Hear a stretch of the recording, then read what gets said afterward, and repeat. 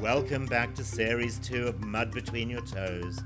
In this series, I'm going to let my guests do all the talking. People with a great and often inspirational story to tell, or maybe just something funny. So sit back and enjoy Conversations with Pete Wood. Hello. For anyone who loves Shakespeare, they'll know that Cawdor Castle was the home of Macbeth. It's also home to Dowager Countess Cawdor. Angelica, Dowager Countess Cawdor, was brought up in Rhodesia by parents who fled Czechoslovakia during the Second World War.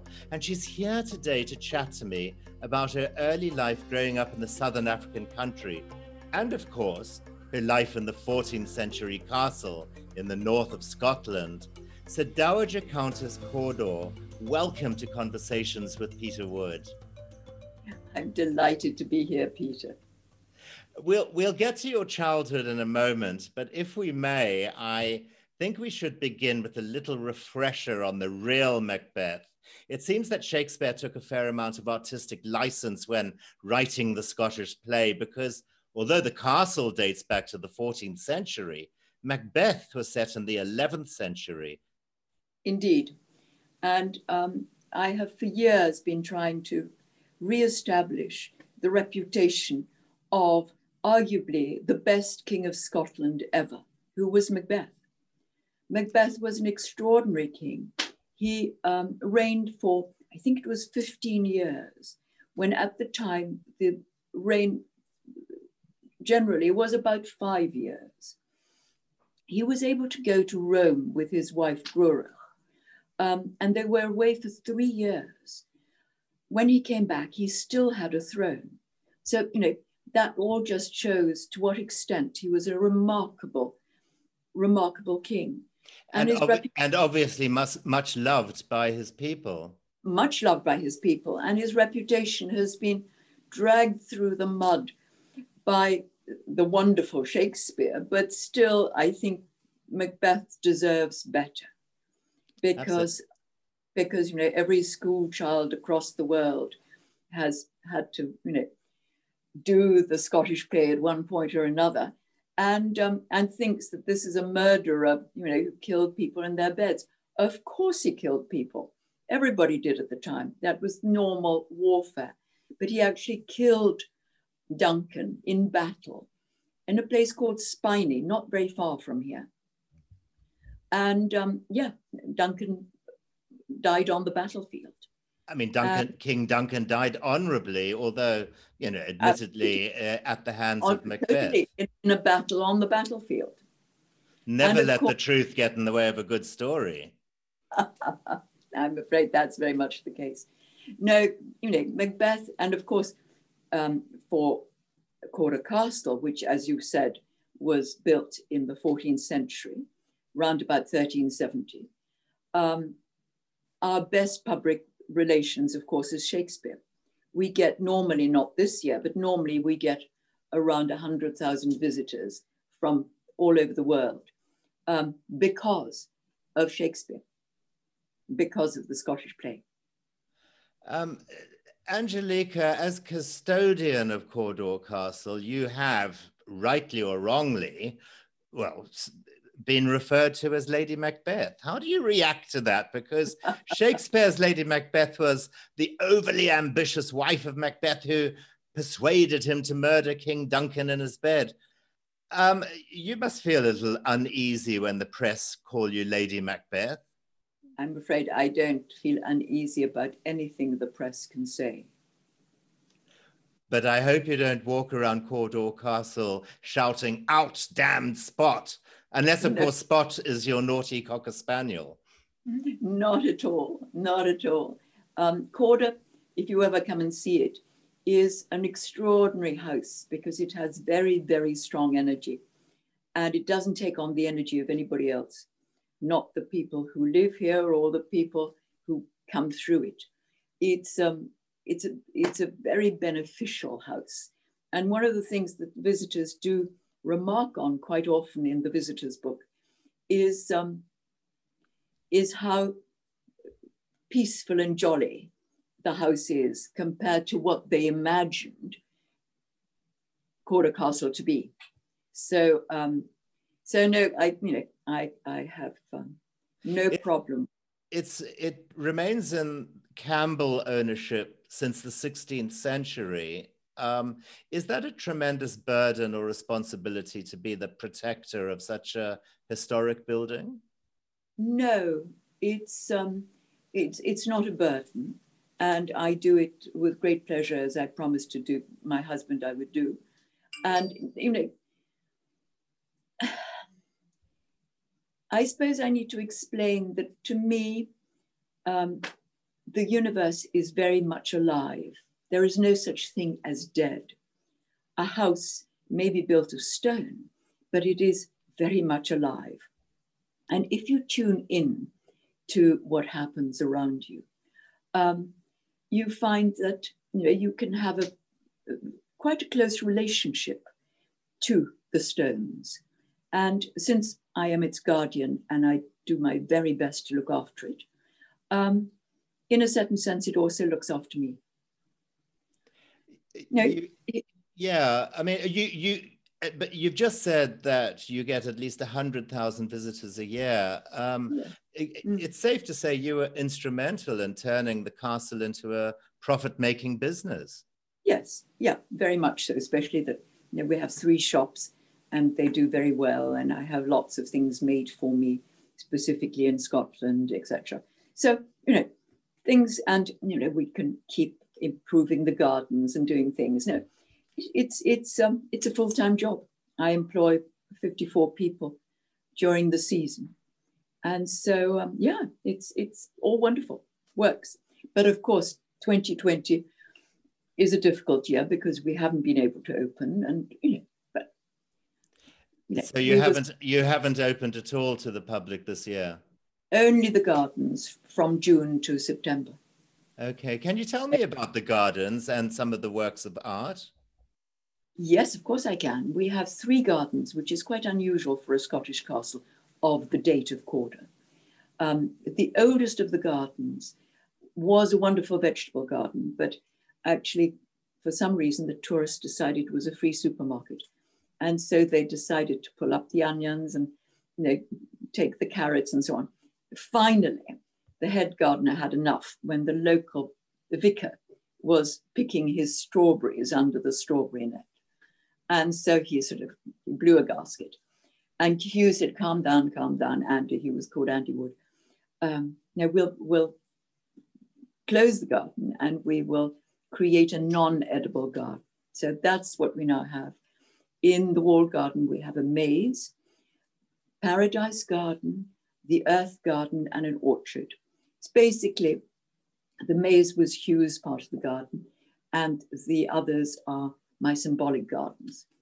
Then we have a flower garden that dates back to the 18th century, and a wild garden, it dates back to the 19th century. So we're well supplied in gardens. And of course, the castle itself, I mean, for those who haven't seen pictures of the castle, it's the traditional stuff of tourist dreams, imposing grey stone exteriors, complete with crenellated parapet, portraits of Campbell of Cawdor ancestors, tapestries, velvet canopied beds. It's got all of it, hasn't it? It certainly does. So go on to our website, which is cawdorcastle.com, and have a look. It's well worth coming to see if you're in this part of the world. Absolutely. It sounds absolutely divine. Now, and Angelica, you were brought up in Rhodesia by parents who fled Czechoslovakia during the Second World War. Of course, you later married Hugh Campbell in 1979 and remained with him until his death in 1992. By all accounts, it was a very happy and successful marriage.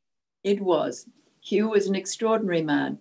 And as your cousin, who knew him well, will tell you, he was great fun, never a dull moment. And he was very erudite, loved Cawdor, and he was the one who opened it to the public in 1976. And he took real pride in what he'd achieved to do that. My cousin speaks very fondly of him, and she also speaks about his tartan a lot. Yes, actually, I'm not wearing my tartan today. Well, you can't. Your viewers can't see me in any case. So it's a very good tartan.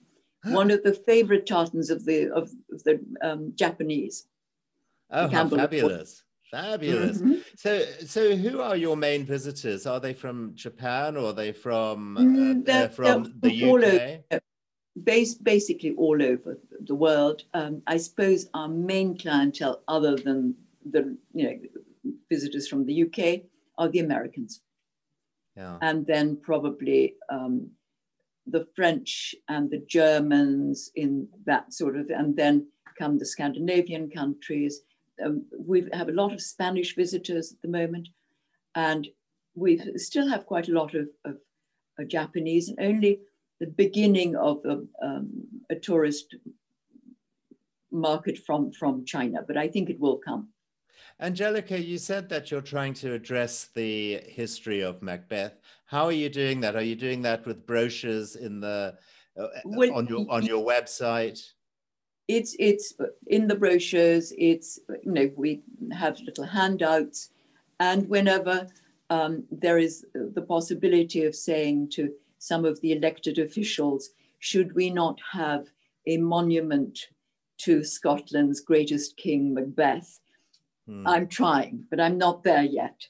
You'll get there, I'm sure. Let's move on to Rhodesia. Do you remember much of your childhood growing up in Rhodesia? Of course. I adored my childhood from the age of 6 to 18 in Rhodesia. That it just was so wonderful.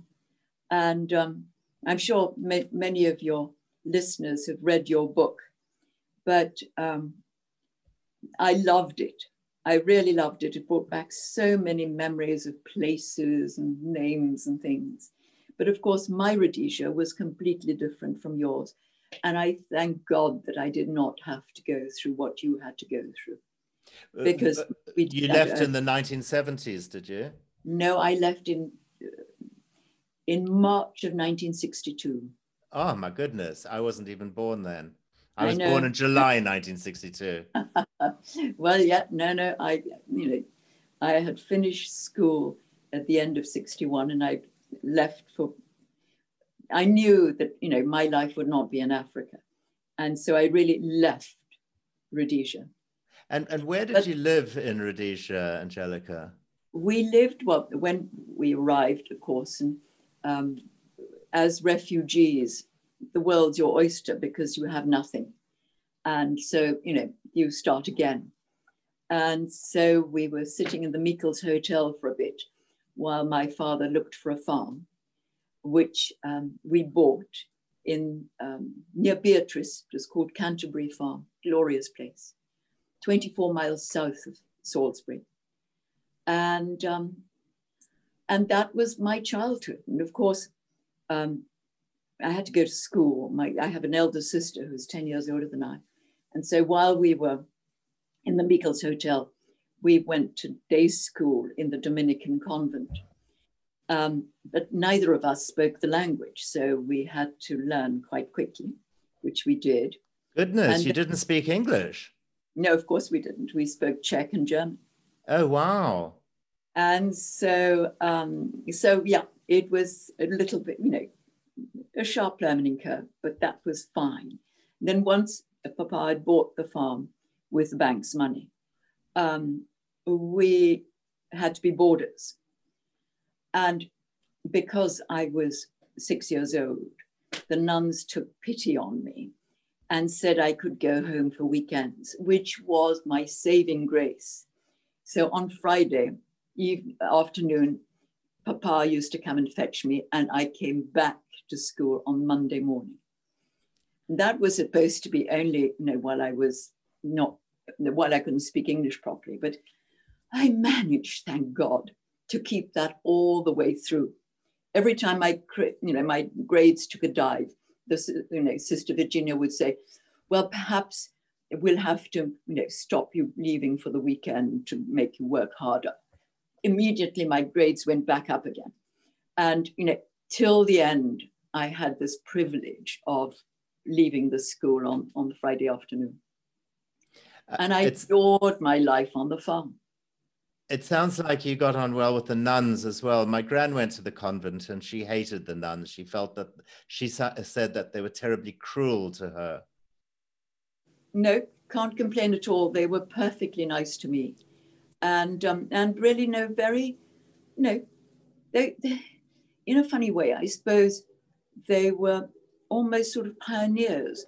In those days, I'm talking about 1950 and 51, the headmistress had come to Rhodesia with Cecil Rhodes. And, she was a wonderful woman.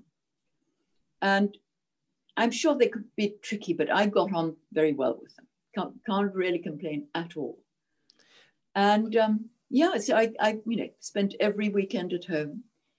And what made me smile, and which in fact made me decide that I would talk to you, was the title of your book, your lovely book, Mud Between My Toes. Oh, thank you so much. I'll tell you why that struck a chord. Is I suppose it was in 1954, 3 or 4 perhaps. We had an awful drought and our maize was starting to look like onions and the tobacco plants were drooping their leaves and they were starting to burn on the ground. And oh, dear me. And since I, by this time was a very religious girl, I prayed when I saw these beautiful black clouds coming towards us. I prayed, really prayed, please, please, please, please, this life and death, we need this. And all of a sudden, the clouds decided to go away. I got so furious, I really gave a rocket to God. And I said, finished. I don't believe in anything anymore. Forget it, etc. And then all of a sudden, that wonderful thing, when the first drop of rain drops, it splatters like a sunburst in the dry soil. And I stared because I saw the clouds go away. But I was, our house was just behind a copy. And I was facing, obviously, I wasn't aware of what was behind me. And all of a sudden, this fantastic downpour. And I will always remember that feeling of your toes is sinking into the mud. We were saved. That was so beautiful. Oh, and I'm so glad that my book served some purpose. Absolutely, brought back that very marvelous memory. Of course, you were born in Prague, and you were was. born actually to an aristocratic family yourself. Yes, I've always been a countess. But, oh, you have? You have? Yeah. Okay. And how did you meet Hugh Campbell? Hugh Corder. Corder, I beg your pardon. Yeah, the family name is Campbell, but Hugh Corder, was, Corder. Of course, Corder. How did I meet him? I met him in Scotland. I came with a friend of mine to tour Scotland, years ago. And I met Hugh like one meets. This friend gave a big dinner party, a buffet dinner party. She was renting one of Hugh's houses here. And I happened to sit next to this man called Hugh Corder. And we had a very jolly conversation at dinner. And the other side, I had another Scotsman who said, well, you live in Paris. Could you help me sell my smoked salmon? I said, I probably can, etc. And so that was that. And about a year later, actually about 2 years later, I was standing in the passport queue at Heathrow because I had created a marketing company and which, thank God, was doing very well. And one of my first international client was American Express. Their headquarters were in London. And so I was coming to a meeting called by American Express on a Monday morning at 9 o'clock. And so I was in terribly bad mood because this was obviously Sunday night. And I was thinking to myself, and I'm going to spend 3/4 of an hour in a taxi trying to get into town. how very uncivilized of American Express could they not do that on a Tuesday, for example, and etc. So the man behind me says, I think we've met before. And I turn around and say, if you don't have anything more interesting to say, don't bother talking to me. And to my horror, he says, well, actually, it was in Scotland at Dalcross Castle. And so I turn around and he said, my name's Hugh Corder. And I said, I'm so sorry. That was incredibly rude of me. I didn't recognize you. And I'm in a bad temper because of that.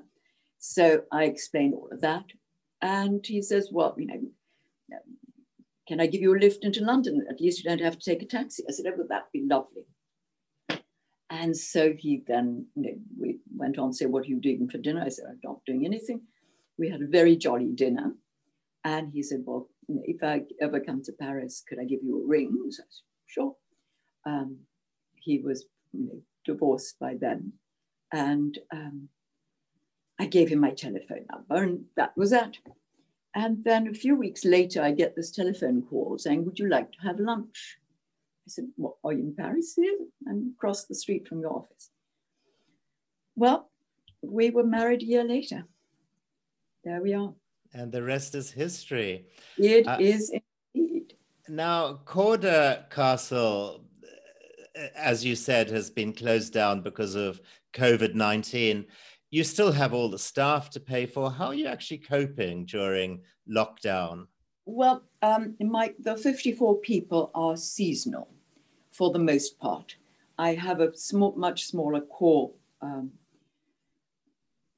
staff. And yes, we're going to have a nice hole by the end of this and hope that future years will make up for it.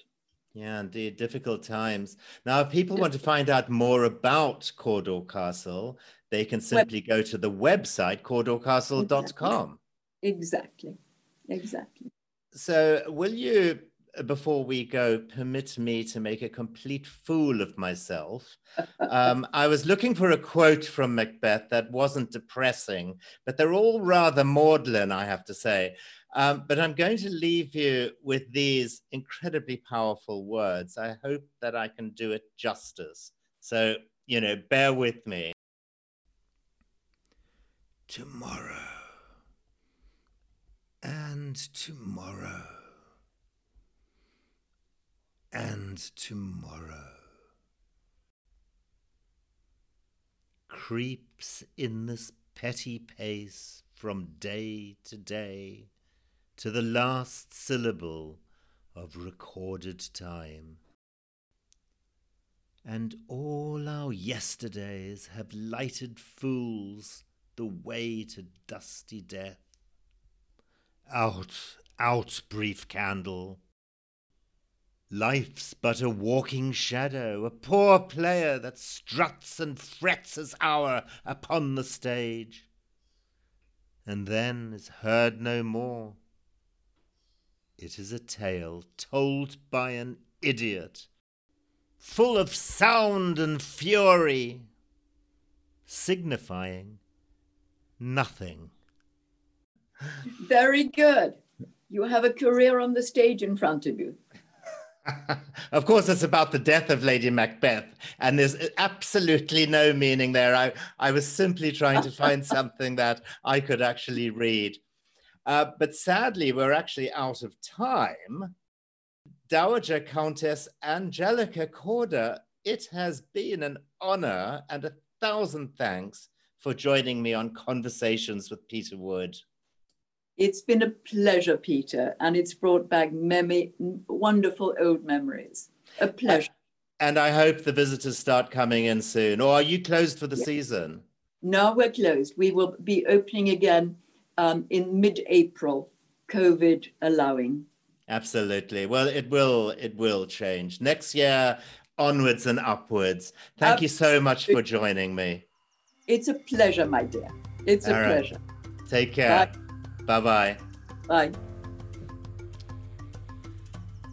That was the Dowager Countess Corder, quite simply oozing sophistication and charm. How good is it to hear about the real Macbeth?